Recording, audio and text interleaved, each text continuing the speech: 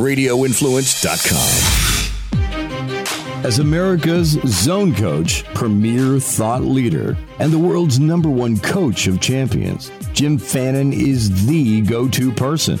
He has guided the careers of the best pro athletes from 10 sports and business executives from 50 industries.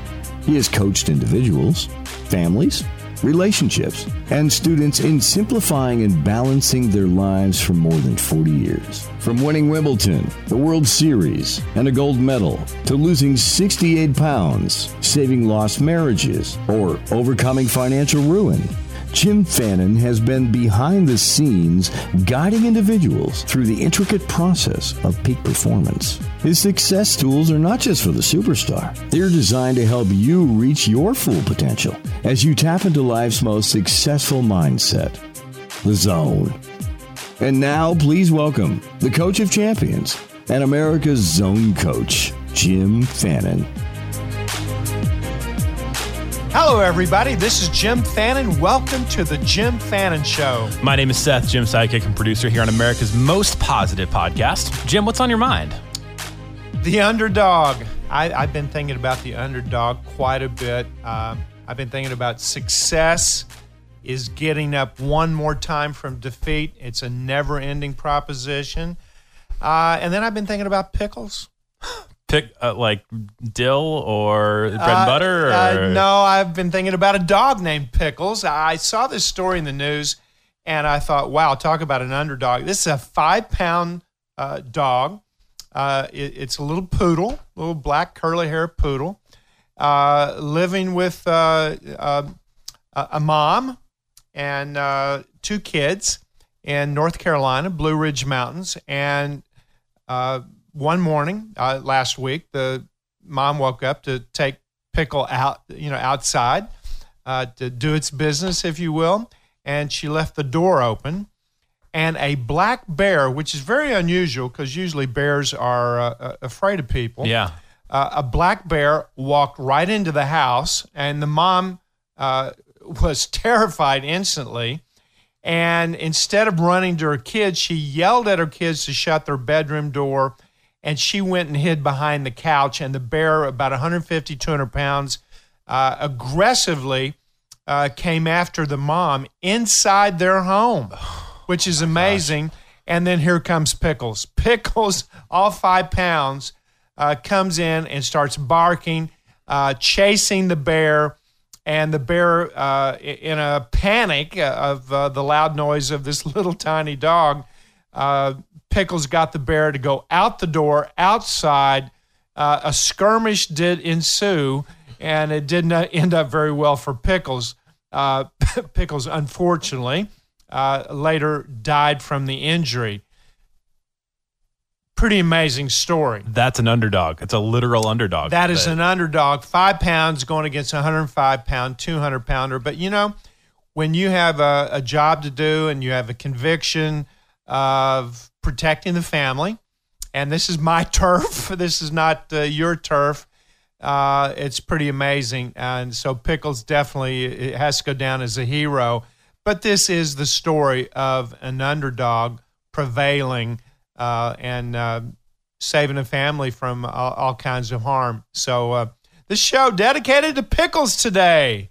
And we really are looking at a pretty big underdog story here because our guest had to build a football program from nothing. And the good news is he had to build a football program from nothing. And the bad news is, well, he had to build a football program from nothing. And he prevailed. And I'm looking forward. We've had Teddy Keaton, the head football coach for Allen University. We've had Teddy on not quite a year ago, but earlier, I believe in January of this year, and pretty remarkable 12 months for Teddy Keaton. So I'm looking forward to having the coach on to talk about how the underdog prevailed. And we also have some information that I really want to share about how is success getting up one more time from defeat. And those are little micro defeats. When expectations don't meet reality, 2 major defeats when big expectations don't meet reality. And if you get knocked down, how do you get back up? And it's this kind of grit that I believe our entire society was built on. Our country was built on this type of success, of how the downtrodden, the underprivileged, the little guy still has a shot in a democracy of America. And it's a matter of vision. It's a matter of goals.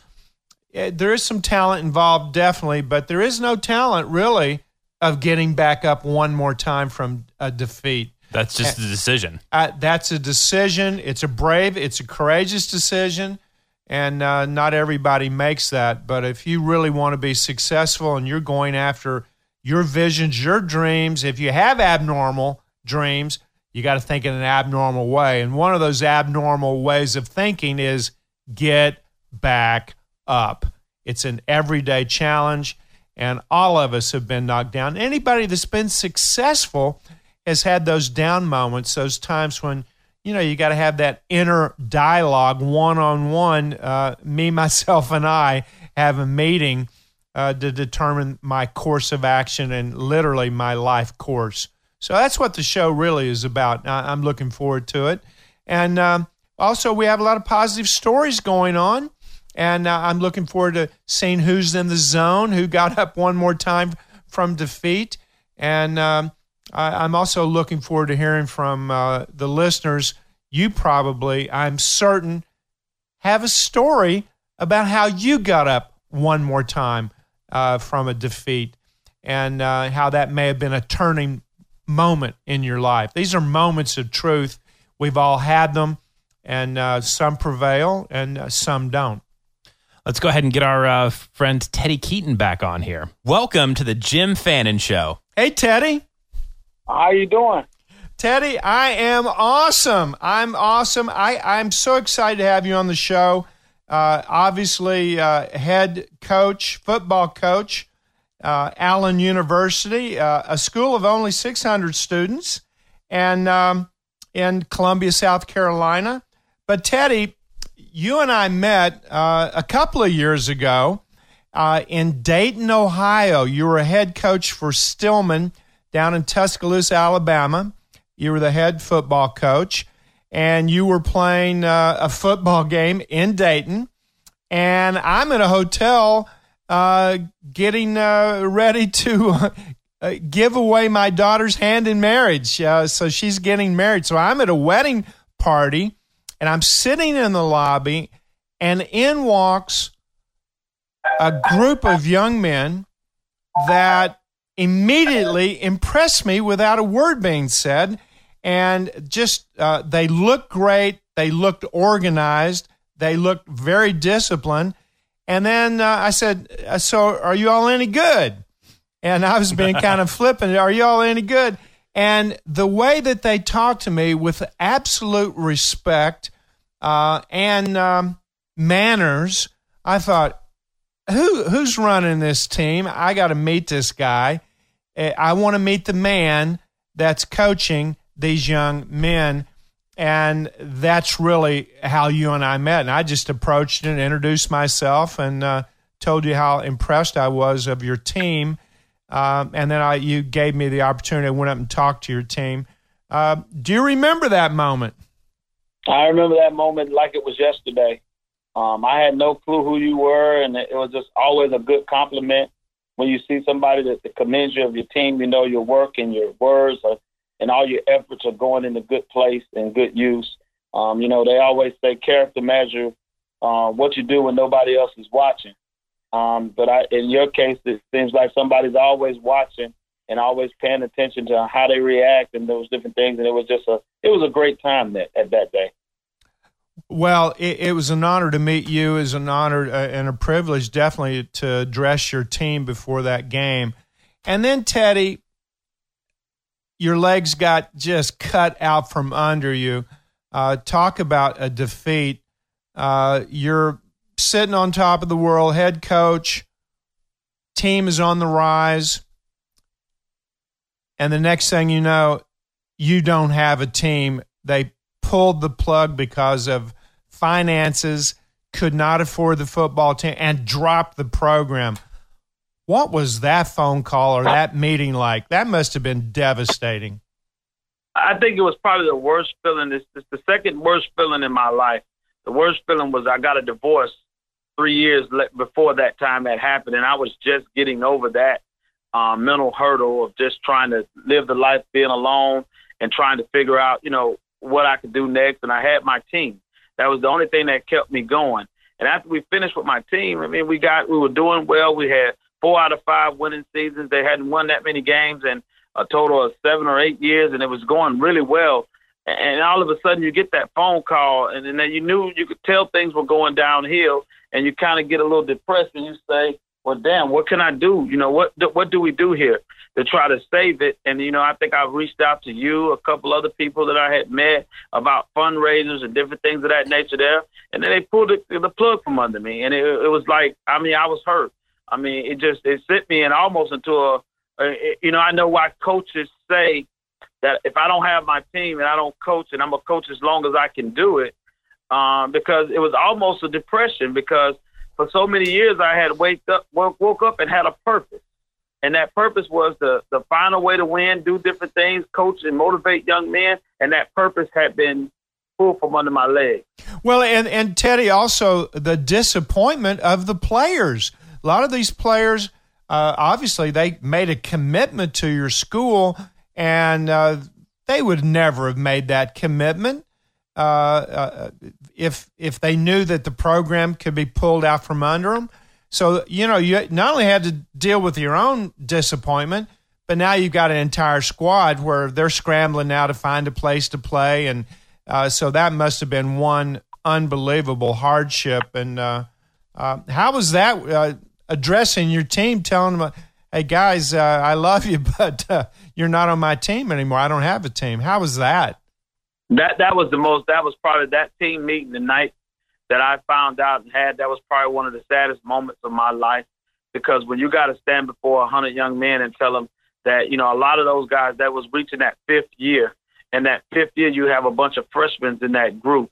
And you imagine at the level of football that we coach, nobody knows much about those institutions. A lot of those places chose to play football for you because of a relationship that you may have with somebody that they trusted, and they trusted you to entrust those kids. So now that I felt that I had let them down, that I had to figure out a way to find a place or home for each one of those kids. Before I ever took care of myself, I made sure I took care of every kid that was in the program that had an opportunity to go play somewhere else. I did all that homework to make sure that they got somewhere, because people won't never remember what you did. They'll remember how you treated them. Well, and you must have also, Teddy, had some mamas that weren't very happy either. Oh, no. It was all my fault, and I never should have let my kid come here. And it's all the, the negativity things that come along when, I've learned in my life to control what you can control. And I had no control over that, but I did have control over how, regardless of how people felt, that I was able to move along and get those kids where they needed to go. Well, I remember receiving a call from you shortly after that. And you and I try to figure out how do we resuscitate this. Obviously, it was about money. University needed money. They needed a benefactor. They needed sponsors. And you and I went several conversations. I remember volunteered to come down and speak, help you raise money. And it just wasn't going to happen. The university made a decision. We're pulling the plug, and that's it. So let's fast forward. Now, you did get a coaching stint, coaching some, I believe, the running backs. But 1 year ago, your dream was not being realized of being a head coach. 1 year ago, you knew what you wanted. You weren't exactly sure how to get there. But I remember specifically 1 year ago, you were unwavering in your faith and belief in your vision and your dream. Did I summarize that pretty good 1 year ago? You are absolutely right. During that stint that I was at Miles, I was a little depressed. It's hard to go from being the boss to the lowest man on the totem pole. And I always knew, when you know a little bit more than some of the people you're working under, you have to stay humble. And I feel like God put me in that position I actually learned something there. I think it was the best thing that could have ever happened to me. I say sometimes, I say all the time about the sacrifice that God made for the world. I think the ultimate sacrifice is, what are you willing to give up to be successful? I think that matters more than anything in the world. I think that matters to anything in the world. What are you willing to give up to be successful? And because I spent that time and gave that up, I think I learned a lot. And, we talk about being in the zone. I went into a zone that was so deep that all I could think about is, how can I figure out a way to turn this into a success story? Well, and you went to bed with a vision of leading a group of young men, and you woke up with that vision, and you really made an investment. I know abnormal dreams require abnormal thinking, and you really sent out the vibe of what you could do, what you could be. And I also know, Teddy, you were thinking about leading young men to a place they didn't think they can go. It wasn't all about you. And after you started thinking like that, what happened? You were sending out the vibe. Tell me what happened. Well, I was at practice one day. We had just finished playing a game. It was Halloween night. I won't forget it. I got a phone call, and I had been avoiding the phone call for about a week because I didn't know what the number was, and I definitely didn't know anybody in South Carolina. So I was like, well, who could this be calling me from South Carolina?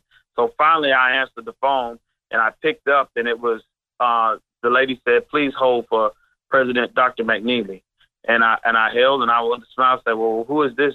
What is he looking for? And he called and said, Mr. King, we've been looking for somebody. We want to start a football program here. And we sought after the best candidates that we could find. And we still drawing this conclusion that you're the guy that we want to have as our coach. And at that moment, I said, well, I got to talk to my mama. I got to talk to my I had a girlfriend at the time. I got to speak with a lot of people because I never lived in South Carolina. I don't know if this is for me. I mean, it's a lot of work to start a football program from scratch. Sure, the right, yeah. Are you sure you're calling the right person? I don't know if I qualify to be able to start a football program by myself. He said, no, we're sure you were the head coach at Stillman, and we were very impressed with what you've done there, which in my mind I had thought because the program had let me down and then we left, I thought I was a failure. I really thought that I had failed, and I thought that was going to be my last opportunity to coach. But as I said before, character measures what you do when nobody's around. And I think the vibes that you picked up for my team, I think a lot of people felt it around the country that where I played and the way my team played with such discipline that other people noticed it. But at the time, it just wasn't the timing for me to get a job. I think everything was in God's time. Well, and then life went into overdrive. I mean, your girlfriend became your wife in the last 12 months. Am I accurate on that? You're accurate on that too. And then you accurate. And then when the president told you the budget and said, "Here's your budget, go build a football team," what was that thought? Oh wow! I almost fainted. I was like, "Are you kidding me?" But I had, during that time, you find God, you find the Lord, and you talk to Him, and He said that, to whom much is given, much is expected from Him. But He gave me a little bit, and He said, "I always remember this. This Mark 9:23. All things are possible if you believe." So I just started taking that mindset that I was going to believe. The talks I had with Jim about staying in the zone, we just focused in on what I had to do, getting zoned in on what I had. Don't worry about what I don't have. Worry about what I do have and see how I can capitalize on what I have. And it all just started coming together. Just like it was almost like I felt like I didn't have but a small budget, but it never felt like I had nothing. I felt like I had everything.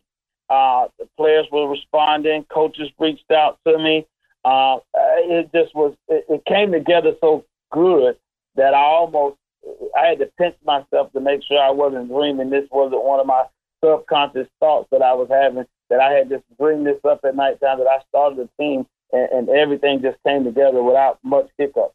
Let's put this in perspective. You've got to select the uniforms. Yes? Yes.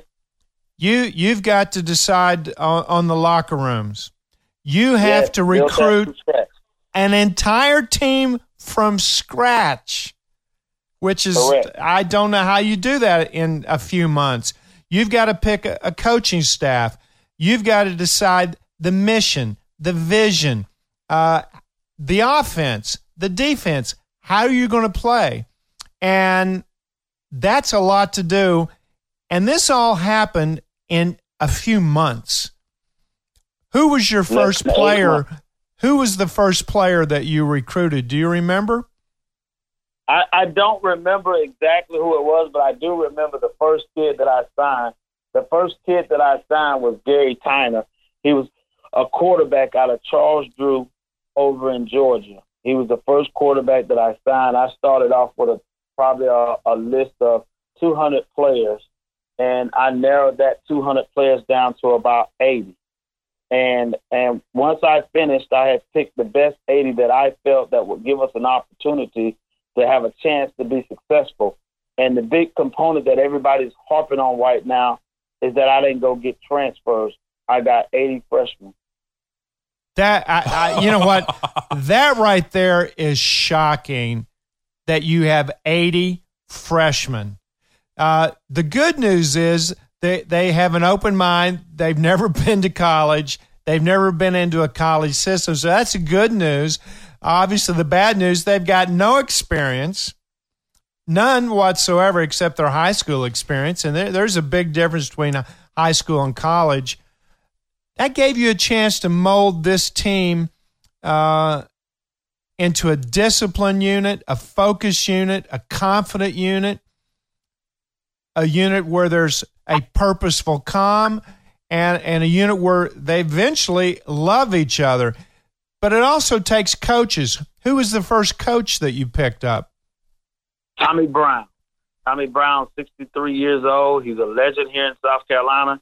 He had just got fired from his job at OW High School in Orangeburg, South Carolina, and I felt that he was a perfect fit. He was a guy that was well known in the community. Everybody knew him. He was a legend. He had won like 5 or 6 state championships, and he was just on the back end, and I think they were ready to get rid of him. He was disappointed because he had got fired and he wasn't ready to go yet. So it was kind of like a perfect marriage. I met a guy who was burning desire to prove that he still had it in the coach and that, you know, he still could be relevant in this day and age. And I hired him, and we fastly went to work, and we got those 80 kids, and we started molding them. And, you know, the motto of our thing is the standard. We have the standard. We have 2 things we talk about all the time. It's called the standard and do it with a purpose. With what I sold the kids on when I was recruiting them, and I said, hey, wouldn't it be nice to go to college your freshman year and be able to play? I said, also, would it be nice to be able to come back and show your grandkids that you started something, you're a part of history? No matter what happens, your picture will be hanging up somewhere in one of these facilities or buildings that when you're driving along 20 and you're getting ready to go to whatever you may be going to, hey, let's stop by and see Dad. Dad was something, or Granddad was this. I just sold them on the fact that, do you want to be a part of history? Wow. Do you want to be a part of something greater than yourself? I love that. Do you remember your first practice? Yes, it was it looked like a junior high practice. They were all over the place. The pants were hanging off of them. They just looked like a mess. They didn't know how to dress. They didn't have proper etiquette. There were not enough older bulls around to teach the younger bulls how to act. So it was the hardest part of this was trying to teach them how to practice, teach them what to do, how to do it, and why it's important for them to do it that way.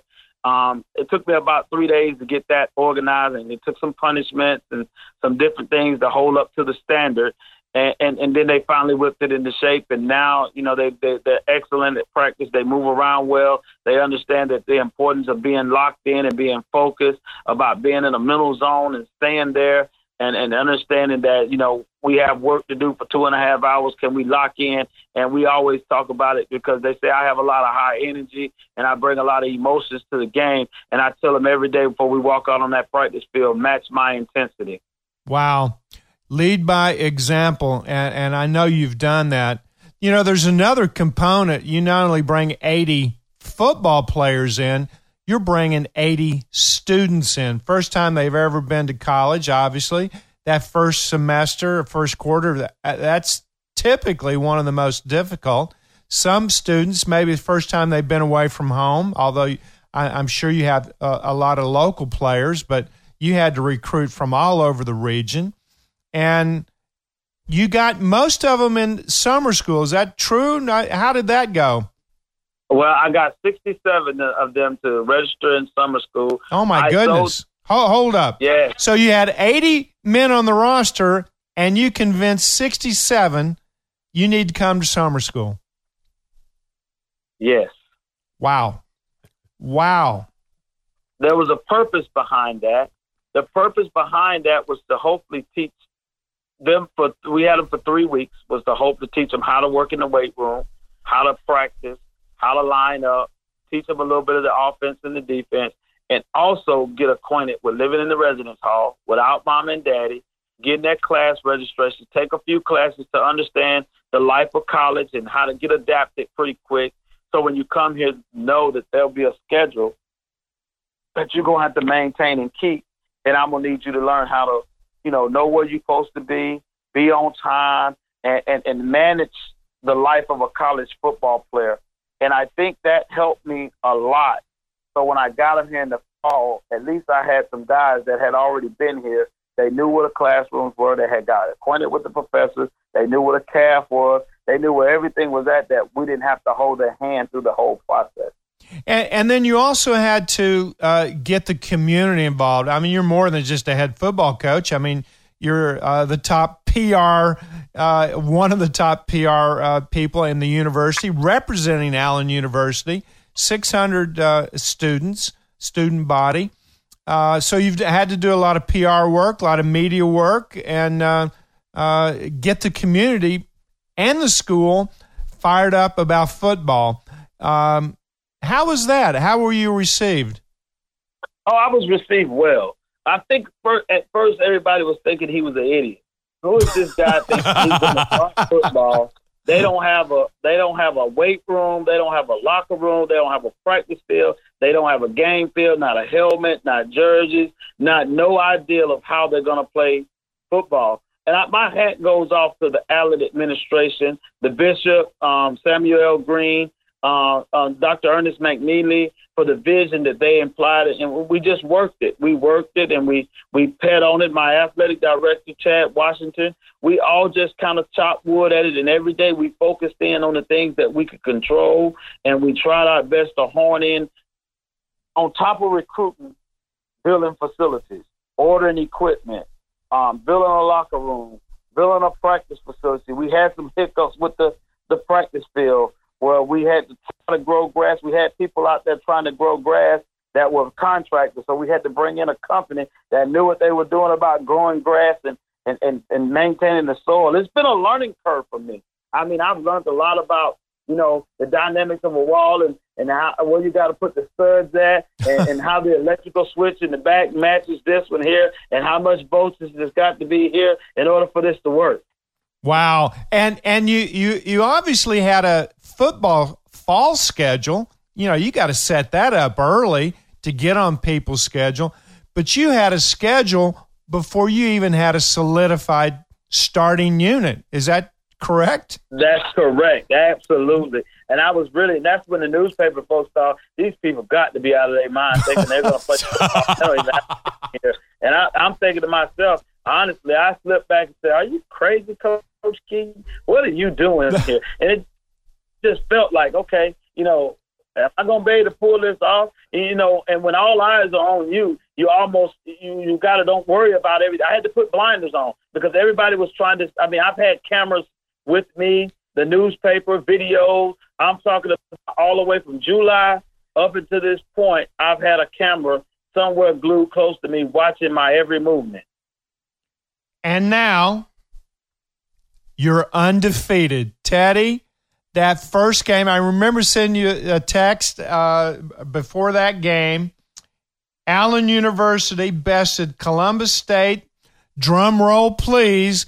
47-3 in your first collegiate game for Allen University. And how long has it been for Allen to field a football team? How many years? They did have one way back. 13 years ago. Wow. So for 13 years, no football program. In a matter of months, you bring in 80 guys, do everything, and including practice field, where you're going to play, and a schedule. Tell me about that first game when you walked out on the field against Columbus State. How did you feel? It was surreal. I couldn't believe I had done it. I was looking around and thinking, we're about to play a college football game, and just here, January the 3rd, 2018, I didn't think I could pull this off. Not only did we play a college game, they played extremely well. You would have never knew that team hadn't been together but 3 weeks. They totally dominated the game. They totally played every aspect of it. We scored from every component of our football team. We held them to we had actually 398 yards of offense, and we held them to 100 yards of offense. Oh, my goodness. And I think every media outlet and everybody was there to see a failure.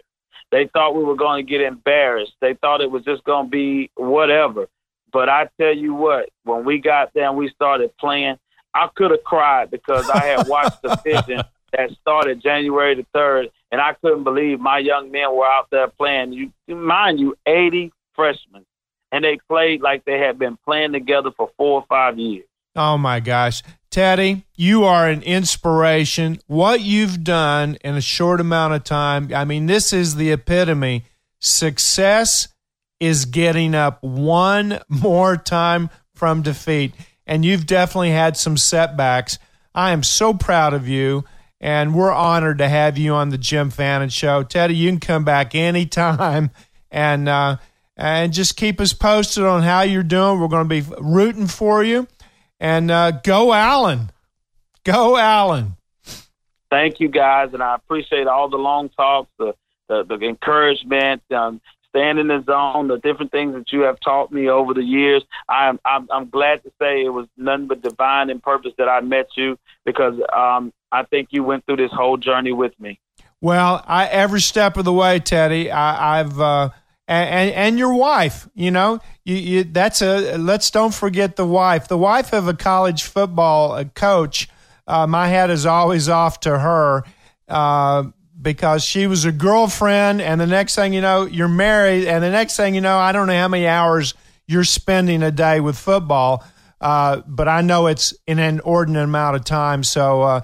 Congratulations of selecting just an amazing lady to be your wife, because I know she's right there with you every step of the way. I mean, she sat down, she organized all my calling sheets.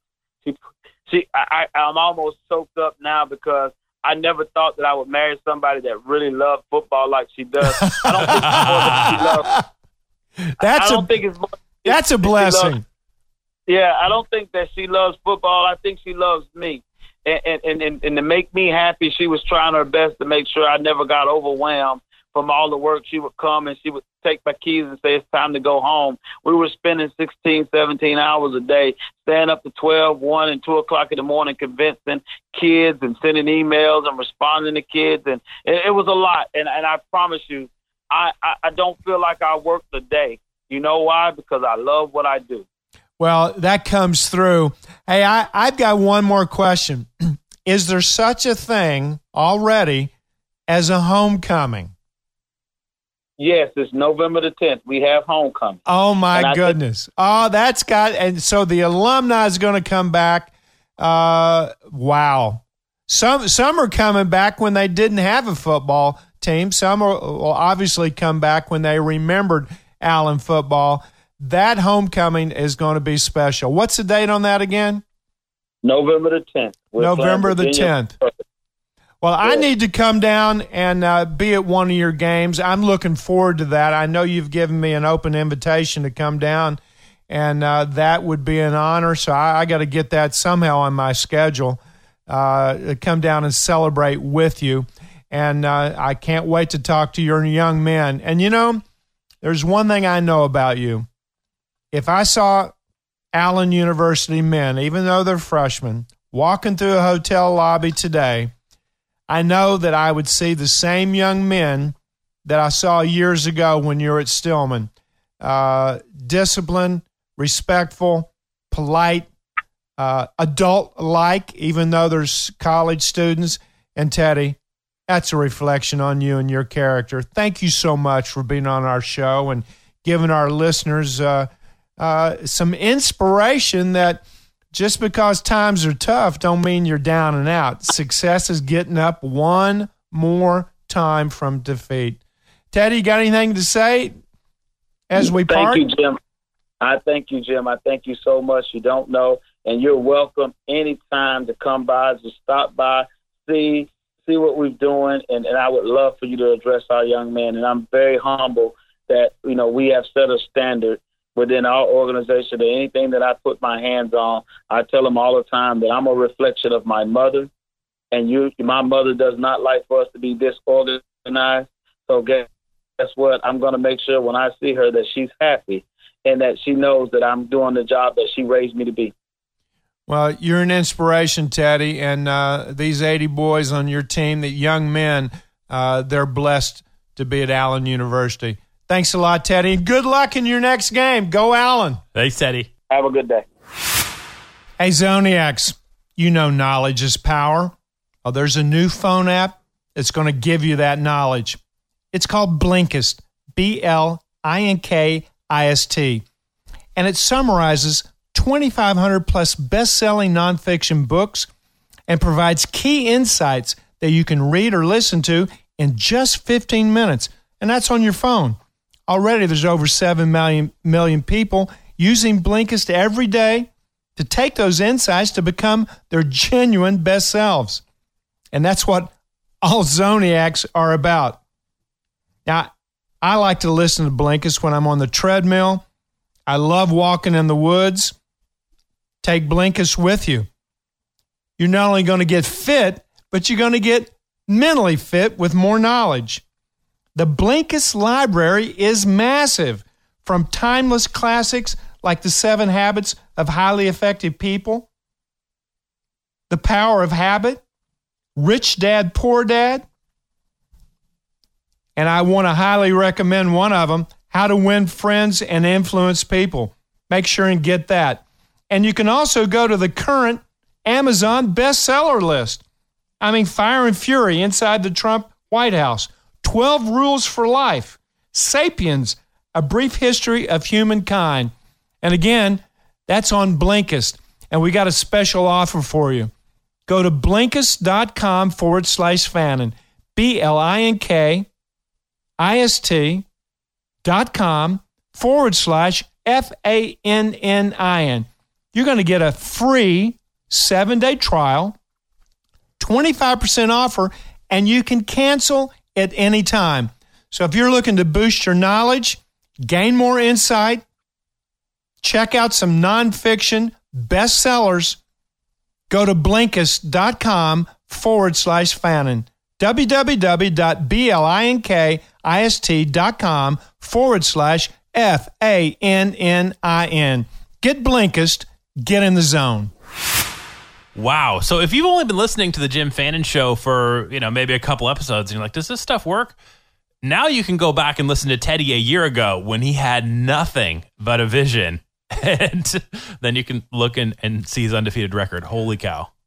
Yes, he's an impressive man, and he's a leader of young men, and it's been a privilege to meet him, know him, talk to him, help him, and to see his success.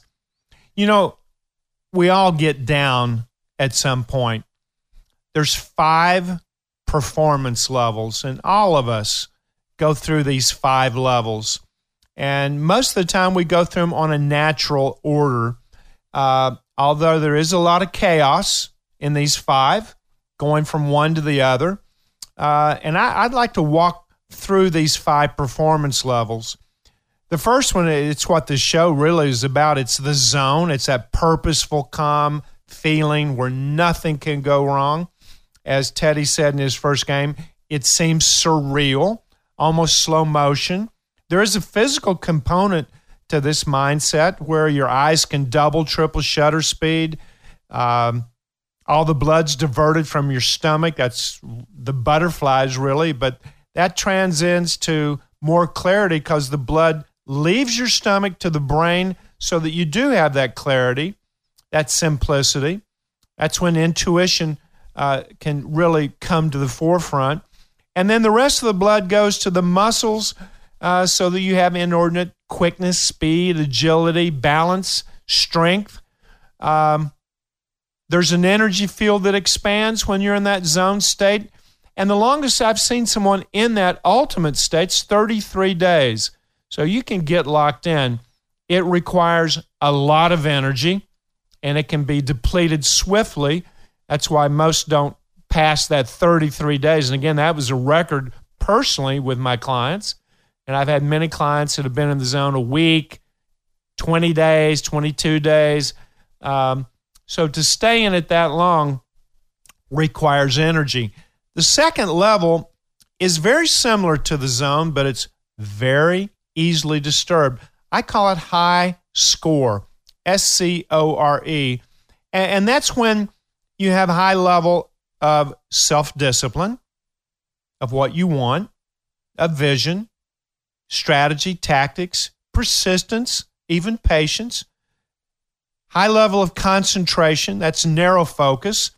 And you can tell that Teddy had that narrow focus of what he wanted to do, even when he had many detractors and naysayers that this can't happen.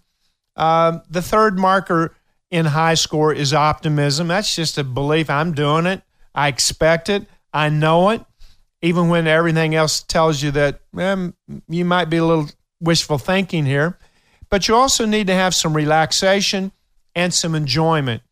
And in listening to this interview, Teddy hit all 5 of those markers at a high level.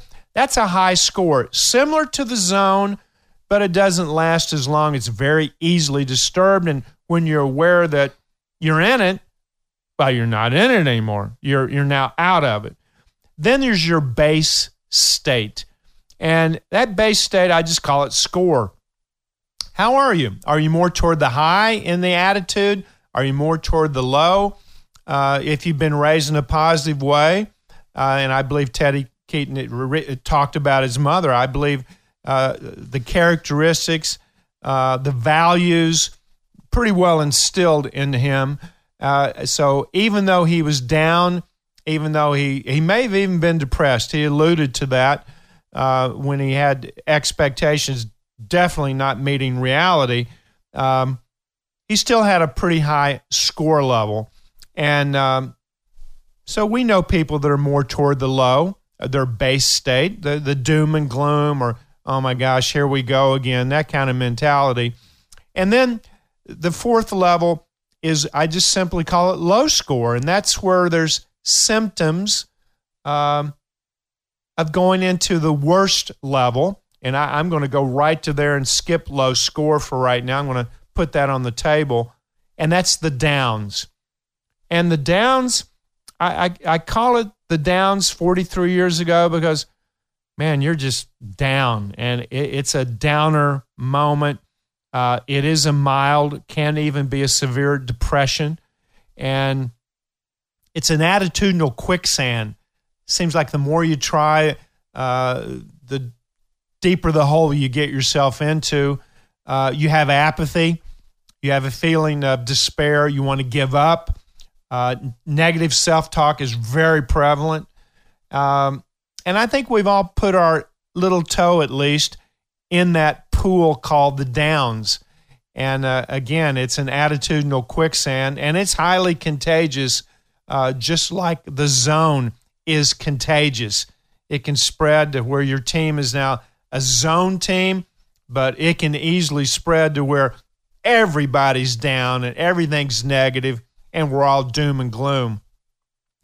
If the downs is the attitudinal flu, then low score is the attitudinal sniffles. Okay. And what does that mean? Gosh, I'm such an idiot.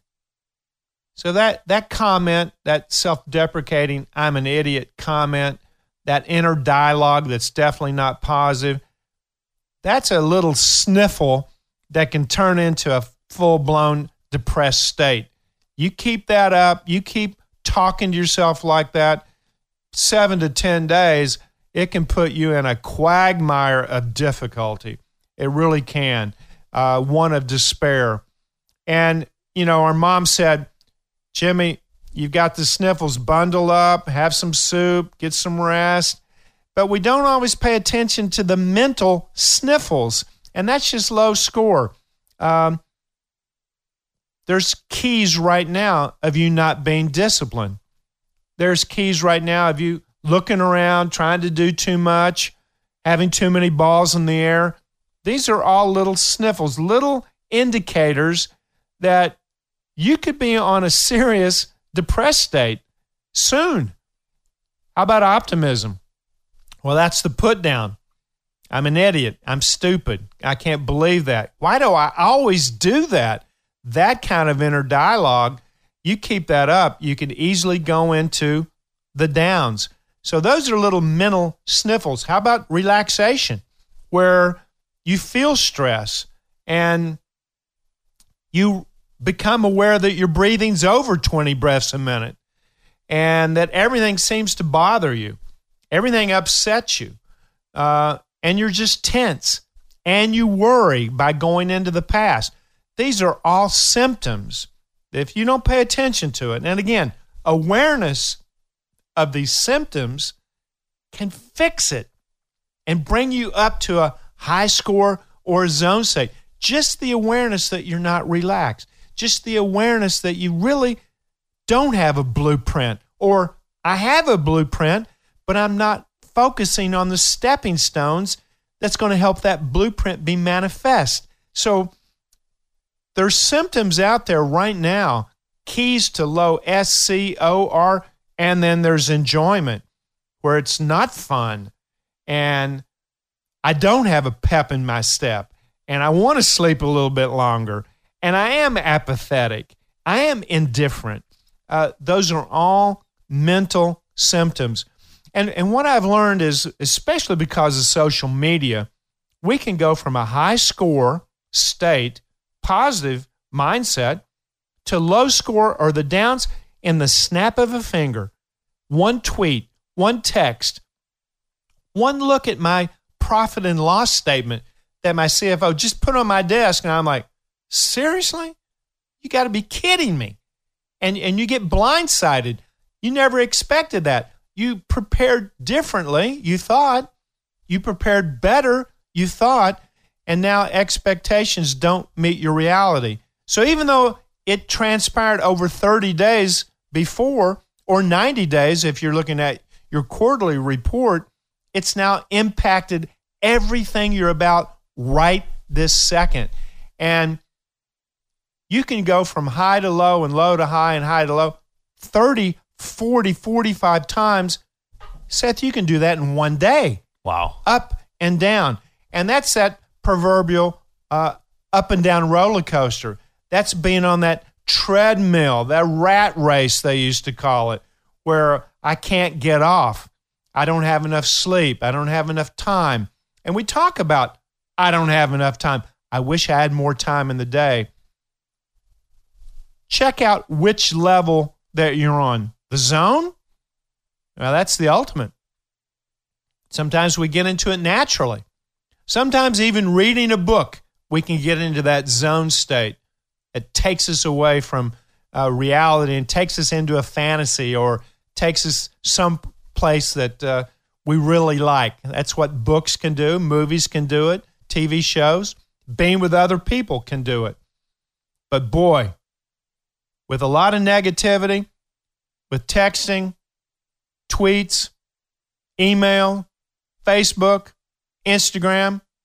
We're getting real-time information, even a war breaking out in some part of the world that we don't even know about, but there it is on the screen. Some travesty. And if you look at the news, it's pretty negative. You know, they always give that last 5 minutes of positivity. A lot of programs like to end on that positive note. Well, they say one positive thing after they said 20 negative things. And I get it. I get how it's easy to be negative because so many people around us are negative. So if you can go up and down several times in a day, I mean, the good news is you can get back up, but I'm just thinking about each one of us has a limited amount of mental energy each day, a limited amount of, stuff that we can focus on. If you got to get yourself out of the downs or out of a low score, 6, 7, 8 times in a day, you're kind of sapping yourself down, right? So you want to try to stay up. It takes a lot of energy. I think the key, and it's something that Coach Keaton did, he had a blueprint. He knew the first thing he had was a vision of being the head football coach and managing a team. He never let go of that dream and never let go of that vision. And then once head coach was given to him by Allen University, I mean, you got to take your hat off to the president and their committee that had the faith in this man to say, we're going to put all of our success in Coach Keaton. That takes a lot of courage to do that. You make a mistake right out of the gate, you could have some financial setbacks, you could have some dissension in your own faculty. Definitely you're going to get a lot of flack from the media that you're not successful. Success is getting back up one more time from any defeat. But the key for Coach Keaton was he designed a blueprint of how this team was going to be. He saw it in his mind, and then he started doing the daily tasks, one task at a time, that led to a goal. What's the goal? We need uniforms. He's going to pick the uniforms. He's going to choose the uniforms. He's going to negotiate the budget, how much the uniforms are going to cost. When are the uniforms going to be here? Somebody had to do all that, and it was on him to do that. That's just one minor aspect of this entire team. And he alluded to all the other things that he had to do.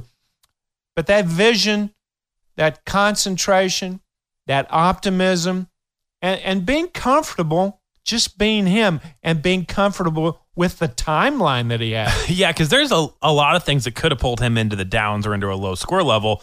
He said he had a schedule and didn't necessarily have a team to put on the field. And, you might be tempted to go, oh, I got to call this other coach and be like, you want to play playground 7-on-7 football? Yeah, exactly. We don't have 11 guys. We only have 22 guys. Yeah. Yeah. But he just kept marching forward day after day all the way through his first victory from nothing. I think the other thing that helped him, quite frankly, was last Saturday was D-Day.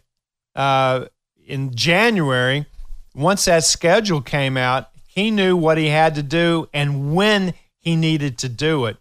And that goes back to goal setting. You want timelines with your goal setting. I will do this on this date.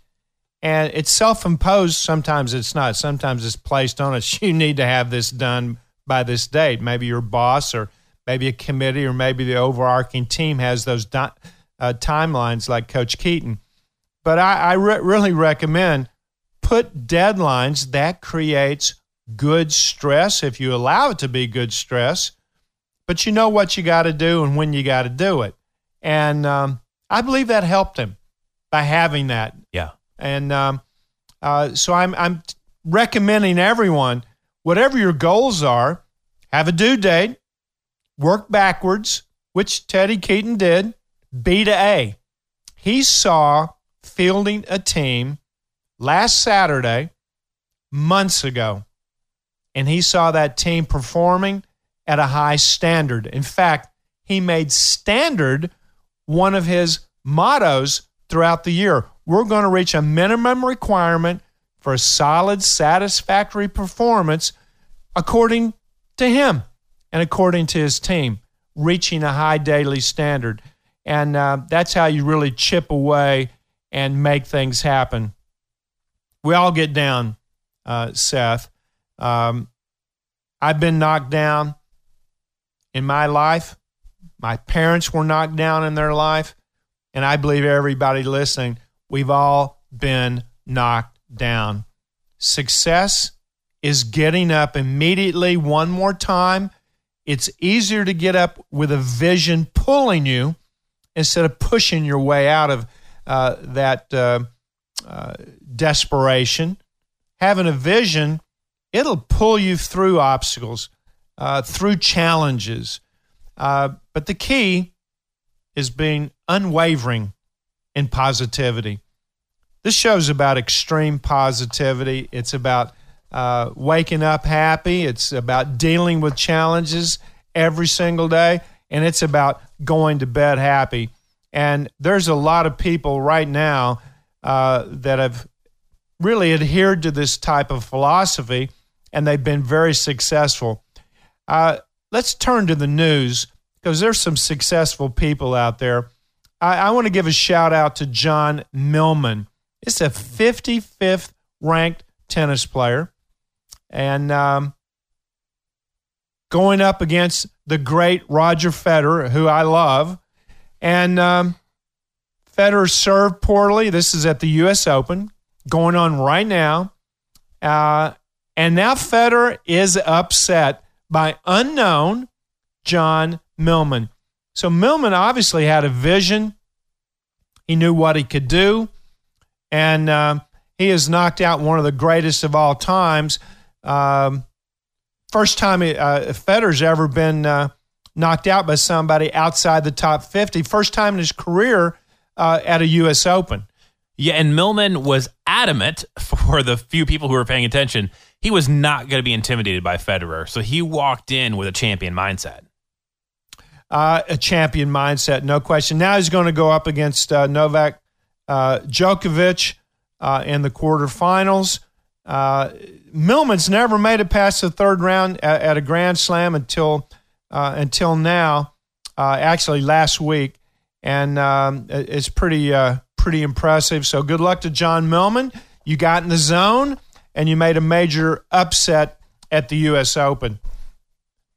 Up next, Rafael Nadal, a 5-hour match at the U.S. Open that lasted until 2 a.m. Well, there's one person you don't want to play a 5-hour match with or against, and that's Rafa Nadal, who definitely has got mental, physical, and emotional stamina. That was an epic quarterfinal match. I've actually coached an epic quarterfinal match. I was coaching Adriano Panada, I believe it's 1978. They said that is one of the greatest tennis matches in U.S. Open history. It was 5 sets. It was at center court, and we did lose to Jimmy Connors, eventual U.S. Open champion. That was epic, and I will tell you, after 5 sets, that's just watching as a coach. I was emotionally spent.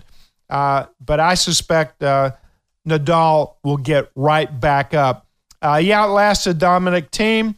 That was an epic 5-setter. 5-hour match, didn't finish till 2 a.m. New York time. And here's the amazing thing. Nadal got pasted 6-0. I mean, blasted. I don't know anybody that's taken a set off of Rafa Nadal 6-zip. Not a game. So Nadal wins the match 0-6, 6-4, 7-5, 6-7, 7-6. 2 players combined for 129 winners, 75 for Thiem, 55 for Nadal.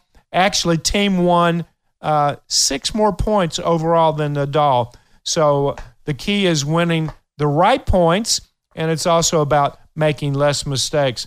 Nadal is now advancing, and he is formidable. That should take a lot out of him, but this is Rafa Nadal. He will bounce right back up from any energy he expended.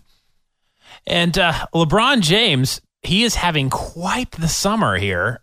And, he opened an entire school, and he just kind of randomly showed up at another school and just said, you know what, guys, I'm going to go ahead and cover your gear, your shoes, and your locker room, and didn't make a big deal out of it. You always say that your favorite word is next, right? And so he just kind of popped into New York City at Christ the King High School on Tuesday morning and said, hey, here's your new locker room. Well, here's your gear. He teased the school on Instagram before he showed up with the colorway shoes and jersey. That was on his Instagram. Then all of a sudden he just shows up at the gym. This guy is definitely in the zone. He's giving quite a bit. He's been pretty blessed with great talent, but also he's been blessed with a lot of money, and he's definitely sharing and giving. And LeBron, you're in the zone. And I also think that maybe this is going to contribute to his success on the court because he's staying in the present so much. If you're helping this many other people, it's really hard to be stuck in the past. And, you could definitely make a very strong argument for the fact that he really was let down by his teammates. He had a phenomenal finals performance, and they just could not get there. So, obviously he's on a new team now, and he's got new challenges ahead of him. And he can either get stuck on the 2018 finals or he can be in the present. It seems like he's finding ways to do that through giving. Well, I believe giving is really one of the most selfish activities you can do, because typically when you give either a helping hand or you give some cash, you give some time, you give some energy, whether it's to a neighbor, whether it's to a nonprofit, you're going to get so much back from that, so much benefit. And I've always said giving is a selfish activity. And speaking of giving, last year, people gave more than ever before to charity. Annual donations, Seth, reportedly up 5% overall, $410 billion to nonprofits. And that's largely because acting generous is both in vogue, based on this story, obviously, with LeBron. And it's also a good way to take advantage of some tax write-offs. So let's don't forget that. But I think the ultimate giving is something all of us can do. We don't have to have LeBron money to donate and to give, and you don't even have to give money. You can give your time. You can give your charity. Yeah. And sometimes that just looks like stepping out your front door and being you. What amazes me about this 94-year-old veteran that we want to spotlight here, his name's Wally Richardson. I've heard people say, oh, man, I'm retired. I just don't know what I have to do now. Or I just, I went through something. I just don't know what I'm going to do with my life. And I always think, I bet it would take you 5 seconds to come up with something that you could do that's good for other people and that you could find purpose in. So Wally Richardson of El Dorado Hills, California, he lives outside of Marina Village Middle School. And for the last 10 years, he actually gets out there and cheers the students on and gives them life advice to the point where kids ask to be dropped off away from school so they can walk by and talk to him. Well, it's even gone further than that. There's now a mural on the school wall filled with some of Wally's most precious bits of wisdom, so it can serve hundreds of kids, hundreds of students in the future. There's kids in college who still remember and benefit from the advice that Wally Richardson has provided. Shout out, Wally Richardson, you're in the zone. He's a veteran. Speaking of veterans, I'm going to be in Lockport, Illinois this coming weekend, and I'm excited because it is a reenactment of World War II. There's going to be pyrotechnics. There's going to be tanks. There's going to be nurses pulling people off the battlefields. If you've never been to a Civil War or World War II reenactment, you're going to be in for a treat. Again, this is Lockport. It's with the Lockport Park District, Lockport, Illinois. Go early. I believe at 11:30 this coming Saturday, that's when the festivities and the battlefield reenactment begins. It is amazing. There's going to be thousands of people out there watching.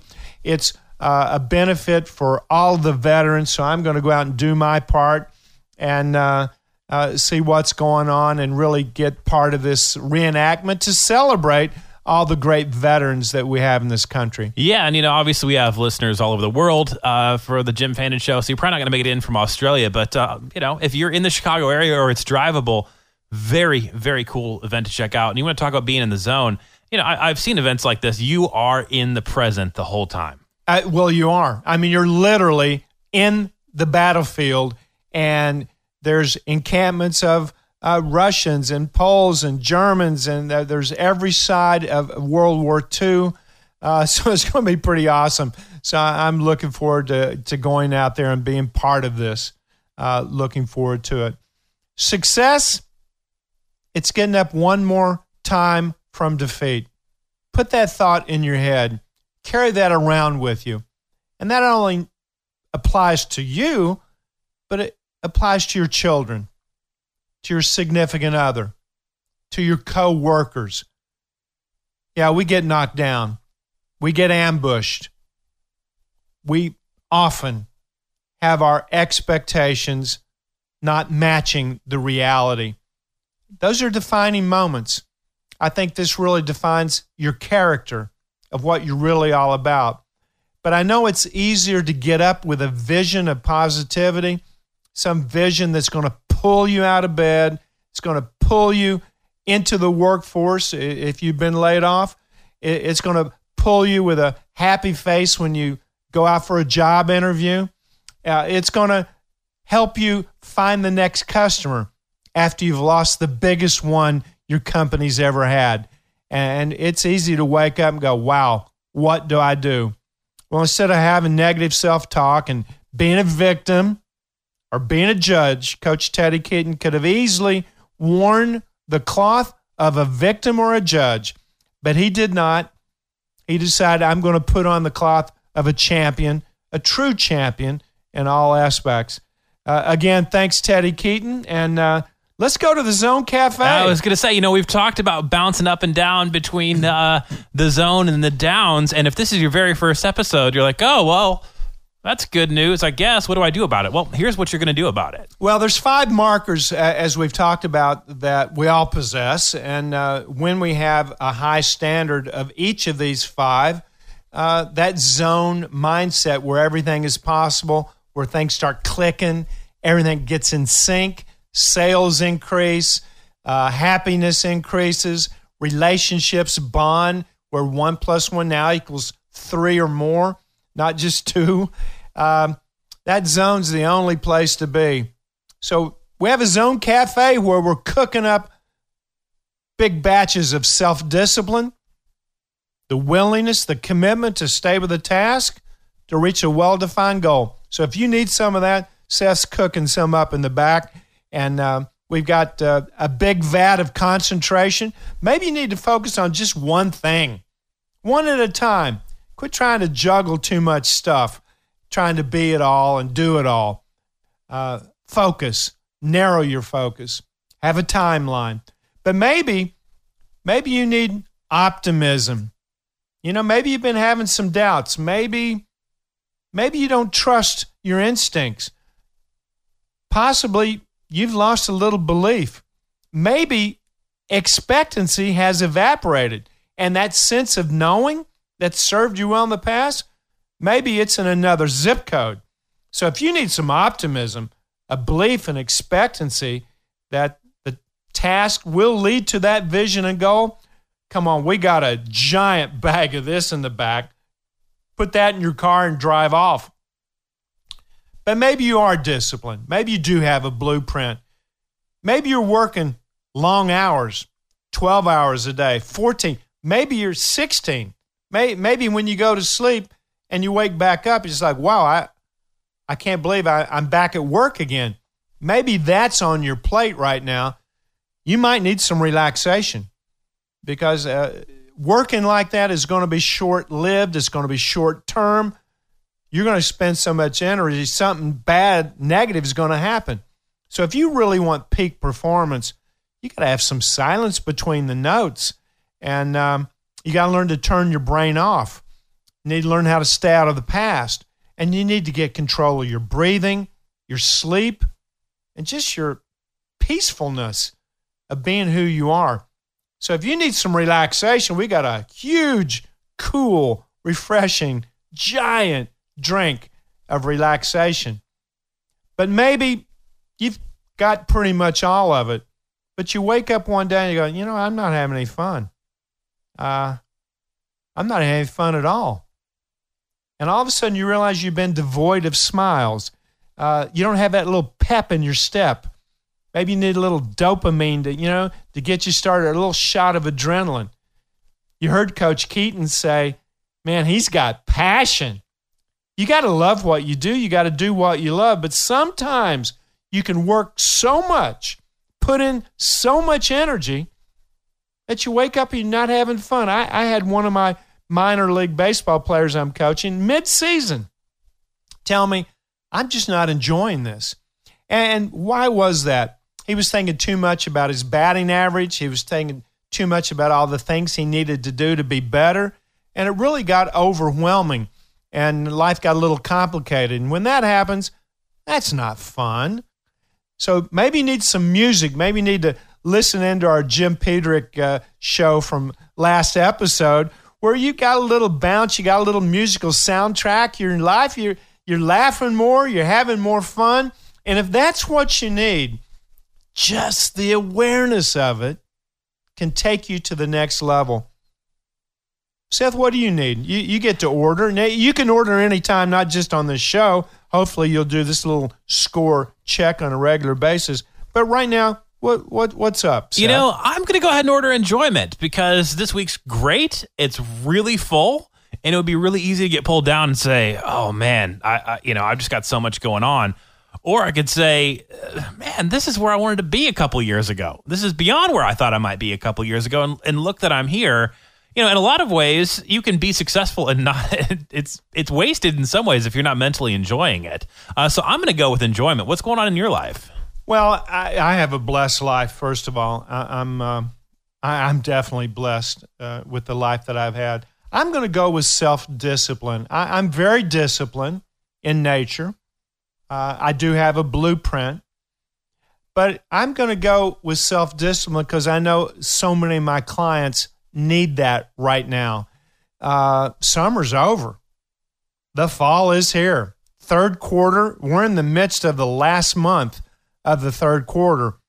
And the next thing we know, I'm telling you, the fourth quarter, blink, it'll be over. Yeah. October, November, December. If you take all of the holidays and get them out of the fourth quarter, you're going to see that there's not a lot of time left. And then there's a transition into winter. And then we need to get prepared, obviously, for 2019. It's self-discipline for me, Seth. I'm getting a lot of calls right now of companies that would like to do a retreat. I'm going to New York next week to do a dinner talk to a group of CEOs talking about planning for 2019. You got to look over the horizon. You got to be the best you can be right now. There's no question about it. We need to be in the now. But without a blueprint, especially for next year, I'm just telling everyone the best of the best, they're already looking forward to 2019. Many Fortune 100 companies, they've already prepared 2019. They already have a budget. So I am challenging everyone listening. If you've got a company and you're the CEO and you're the president of this company, or you're just the sole owner of your small business or medium-sized business, yeah, you've got to pay attention to the daily grind. There's no doubt about that. Keep your eye on the ball. But you got to carve out some time to plan, to have a blueprint.